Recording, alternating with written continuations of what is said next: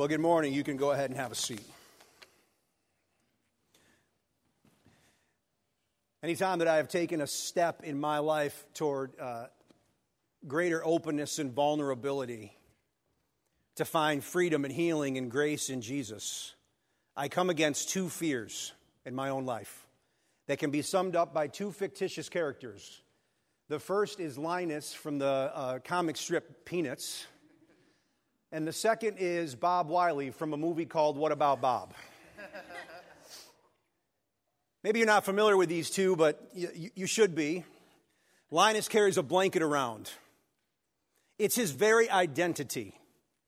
Anytime he's confronted by giving this blanket up, he turns it in, for example, at Christmas, into the shepherd's, hat, whatever it is, turban.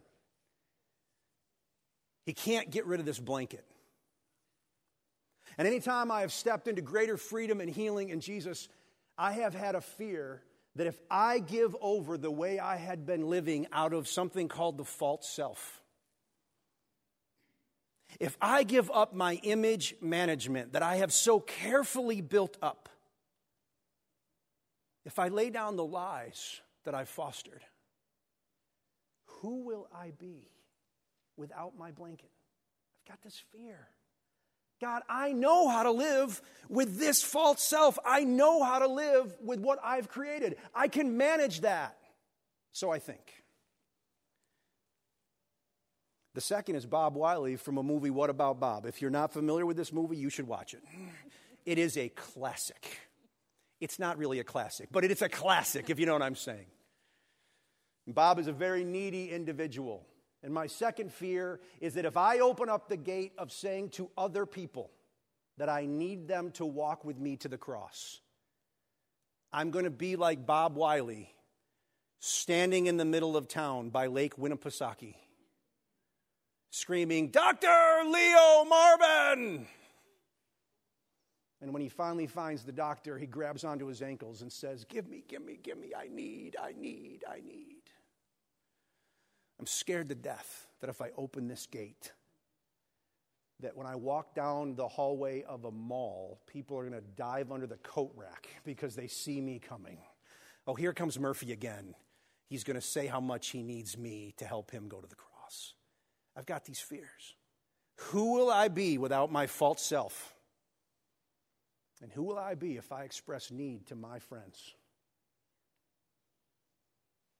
I am happy to say that in my healing journey, and I have had a healing journey, and I've told you about it, others are going to tell you about theirs today, that has not been the reception that I've been greeted with. I've not turned into either of those people. I've not been Linus or Bob Wiley, defined by the weight of my own image management, or buried by my own need.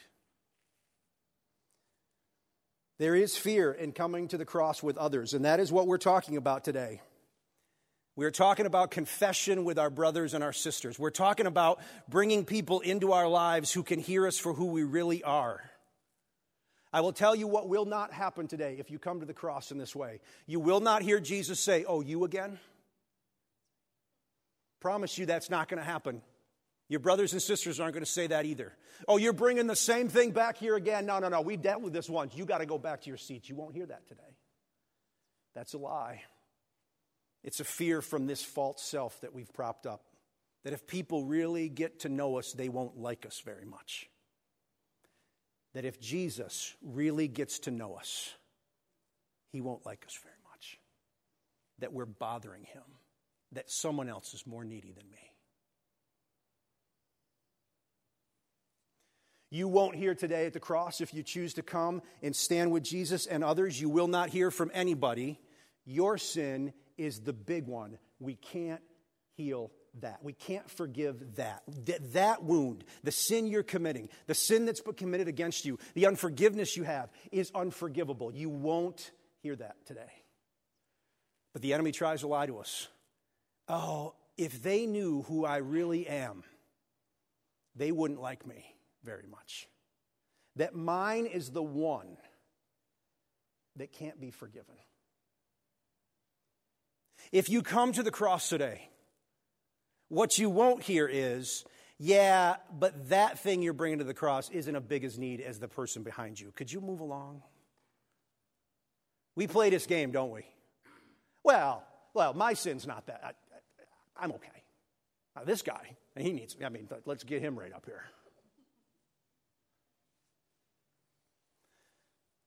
So we begin to cover for this person we've created, this false self. And we begin to cover in something that I really just want to call out today before we hear from some friends who have done this ahead of us. We try to prop up this false person, this image management that we've had. We try to prop it up through this little word called stoicism. We want to be stoic. When you look up stoicism in the dictionary, it actually has a positive definition. The example is positive. She accepted her suffering with remarkable stoicism. He or she did not display any feelings or any admittance that they were tired or exhausted or broken or weighed down. They were stoic. Hello, New Englanders. Hello, nutmeggers.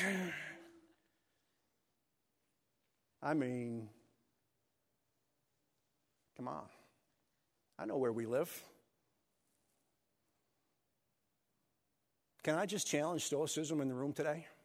It's going to kill us. It is not of God.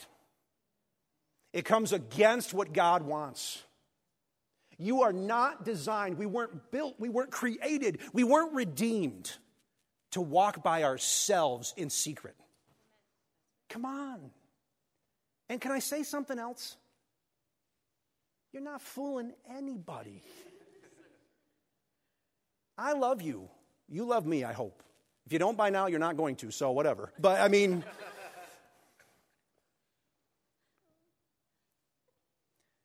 listen, you're not fooling anybody. We're close to 75% of Christians admitting they look at pornography regularly. The 7 out of 10 people aren't in someone else's church. We get it.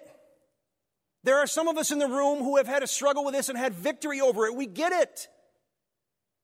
We get that if 1 in 3 girls and women have experienced some kind of abuse, that some of you in here have experienced this. We get it. But more than the statistics, we know you. And we know ourselves. You're not fooling anybody. And you're certainly not fooling God. God, to you, all hearts are open. All desires, no. And from you, no secrets are hid. That is not a prayer, by the way. It is, but it's not. It's a declarative statement. We're not saying, oh, God, would you open our hearts? We're admitting something. Actually, it's a confession. You know that, right? The first part of that prayer is a confession. We're confessing to you that you know us already. Our hearts are laid bare in front of you. We're not hiding anything. No secret can be hidden from you. And then we make the ask. Cleanse the thoughts of our hearts by the inspiration of your Holy Spirit, that we may fully enter into your life. We may walk in the way you've given us to walk. So this stoicism, it just kills us. And it shows up. I just want to point out how it shows up, because you might go, well, I'm not stoic. I'm fine. Okay, that's stoicism. But that's okay. That's one way. But at first it comes out in a super spirituality.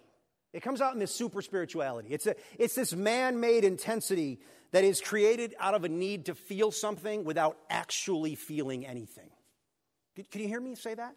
That's a super spirituality. We're gonna work something up so we can feel something without actually feeling anything. It's a facade. It's a facade. We demand that every spiritual experience be a mountaintop experience. That's super spirituality. It's a form of stoicism. Or we go into what I like to call spiritual spin. right? We hold up all sin and all pain as really part of God's plans for our lives, and we downplay any desperation. You know my story. My father left when I was 6 months old. He abandoned us. He just walked away. He rejected me. I was 6 months old, and he said, "Forget you. I'm leaving." For years, I would have tried to convince you in my early life that that was really a good thing. I'm fine. I don't deal with abandonment. He was a bad guy. I'm glad he left. There's no pain I have to deal with. This is good. If you knew who he was, this is protection. I want to say something. I think it may have been protection. It also hurt like HE double hockey sticks. I don't want to swear, because it's church.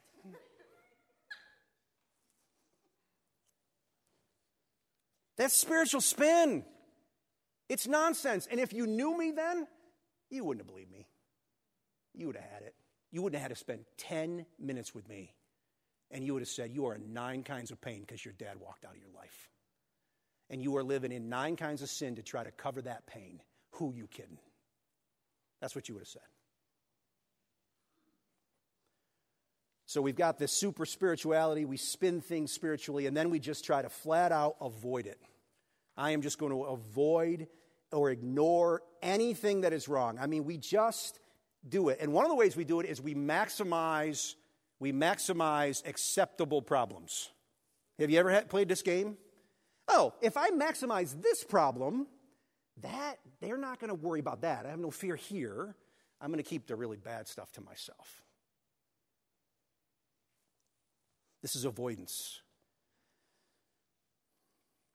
Stoicism is sin. Let's just call it what it is, okay? Super spirituality is really just pride. I can handle this myself. I'm fine. I'm good. Look what I've built. Spiritual spin is really just a lie. It's just an ugly word. It's just lying to ourselves and to others. And avoidance is actually just lust. We're just trying to create for ourselves a nice medicine to help us get through life. All of this is the false self. It is an attempt to be God for ourselves. That's what the false self is trying to do. That's what the small self is trying to do. That is what Jesus says to the Pharisees when they come to him and say, "Why aren't your disciples fasting like John the Baptist's disciples?" And Jesus gives this great thing. He has a spiritual word for the false self. He says, you know what y'all are trying to do? You're trying to take old garments that are torn and falling away, and you're trying to put a little patch of new cloth on them. And then you're trying to say to everybody, look, I'm here to buy gold. Look, I'm clothed in white. Or you're taking old wineskins that are broken and cracked, and you're asking me to fill them with new wine. And they're just going to explode. It's a game. It's a facade.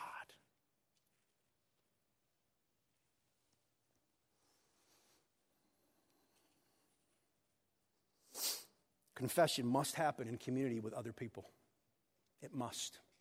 It must. James says this in 5:16, "Therefore confess your sins to one another and pray for one another that you may be healed. The prayer of a righteous person has great power in all its workings." Perhaps this is the scariest part of the whole thing. The lie is, I can just do this alone. But not according to Jesus. Confess your sins one to another. Dallas Willard, great line. If we confess only to Jesus alone, we have to ask ourselves if we've not often been deceiving ourselves with our confession to God.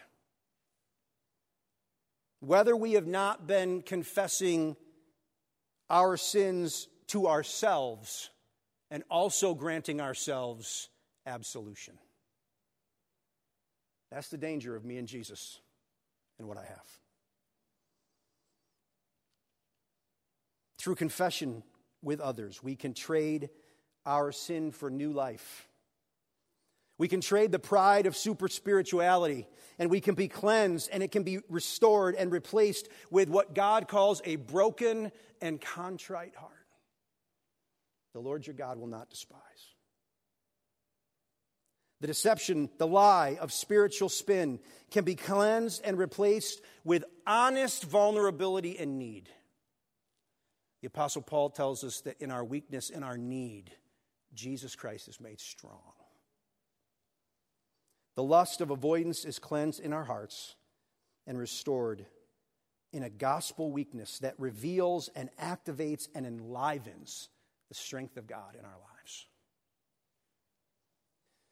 So in just a few moments here, we're going to have a time where you can come to others and receive some what we call healing prayer. You can come and confess sins, those committed by you. There's another thing about the cross. It is so big, like Tony said, that the sins that have been committed against you that you thought you would take to the grave and still have a power over you can be left here today. It can be left here today because Jesus didn't only bear our sin on the cross. He bore our shame. Maybe today you have to forgive someone else like you have been forgiven. Or maybe today you need to let yourself off the hook. Maybe today you're saying, what I did, Brian, you don't know what I've done. I can't say it out loud. There's no forgiveness for me. I'm going to invite you today to forgive yourself, to let yourself off the cross. Jesus went on the cross. You don't have to be there. He's there.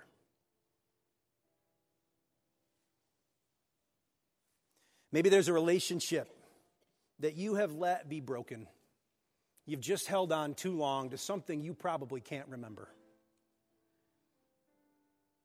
And you need to bring that person to the cross that you have an issue with and say, you know what, Jesus, I'm going to release this person to you. You take care of them now. You bring justice and mercy in their lives, just like you've brought justice and mercy in mine. I'm going to be done clasping on to somebody else because I want to clasp on to you instead. Maybe your body is broken today, literally broken. And you're saying the cross doesn't have any work in this. Well, that is just not true. You know that verse that we love to quote from, that I quoted from James 5, is in the context of physical healing. James starts with, if you're suffering, confess your sin to someone and then ask for healing. The Bible's clear that our physical suffering is sometimes to the glory of God. It's not always because of sin. But the Bible is also clear that we should just pause for a moment, get our hearts right before God, and then ask for healing, physical healing. So if you come today and you ask one of our teams, say, I really need physical healing, what they're going to say, and teams, this is new, what you're going to do for them is they're just going to give you about 30 seconds of silence. We're going to pray for physical healing, but first we just give you 30 seconds of silence. And then they're just going to ask you a question. Is there anything you'd like to confess before we pray for healing? We have prayed earlier for you. Here's my desire today. Here's my desire for you, my friends.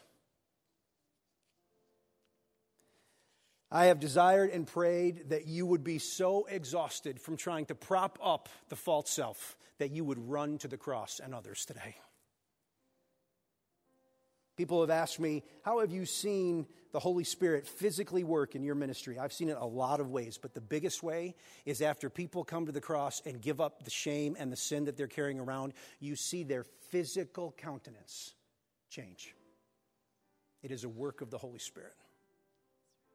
Exhaustion is removed, and grace comes. On the way in today, you receive this piece of paper, one of these, hopefully. And if you haven't, our ushers are going to actually get up right now and you can just raise your hand while we're singing. I went back and forth whether to hand out papers today. This is not an excuse to write something down and not go to someone. That's a bad idea today. But in just a moment, we're going to have our 60 seconds in silence, and the team's going to play. We're in no hurry. In fact, our prayer teams, would you come and get in place now? The prayer teams are going to get in their places now. We've built time in. There's plenty of time. And maybe you just need a minute to write some things down, to do a little work before God. I mean, how are you trying to meet your own needs and be God for yourself today? Maybe you can just write a word that says, this is how I'm doing it. I know you're convicting me of it. What are you scared of? What are you scared of? I'm just scared to come to the cross. This scares me. I'm going to write it down. What were you going to carry to your grave or that just has too much control over your life? You just write it down. And while the teams are playing and people are receiving prayer, we have the baptismal font here. This is magic paper. When you drop it in this font, in about 30 seconds, it dissolves. Goes away. Because in his death, and in his resurrection, and in his ascension, Jesus is saying, come unto me, all you who are weary and heavy laden. I will give you rest. I will bury everything that you confess as far. I will bury it under the ocean floor. It's gone. It's dissolved. It's away. You can move when you're ready today. Just move when you're ready. For the next few minutes, the worship team is going to be worshiping. The prayer teams are ready. The baptismal font is open at the cross. You come. You come.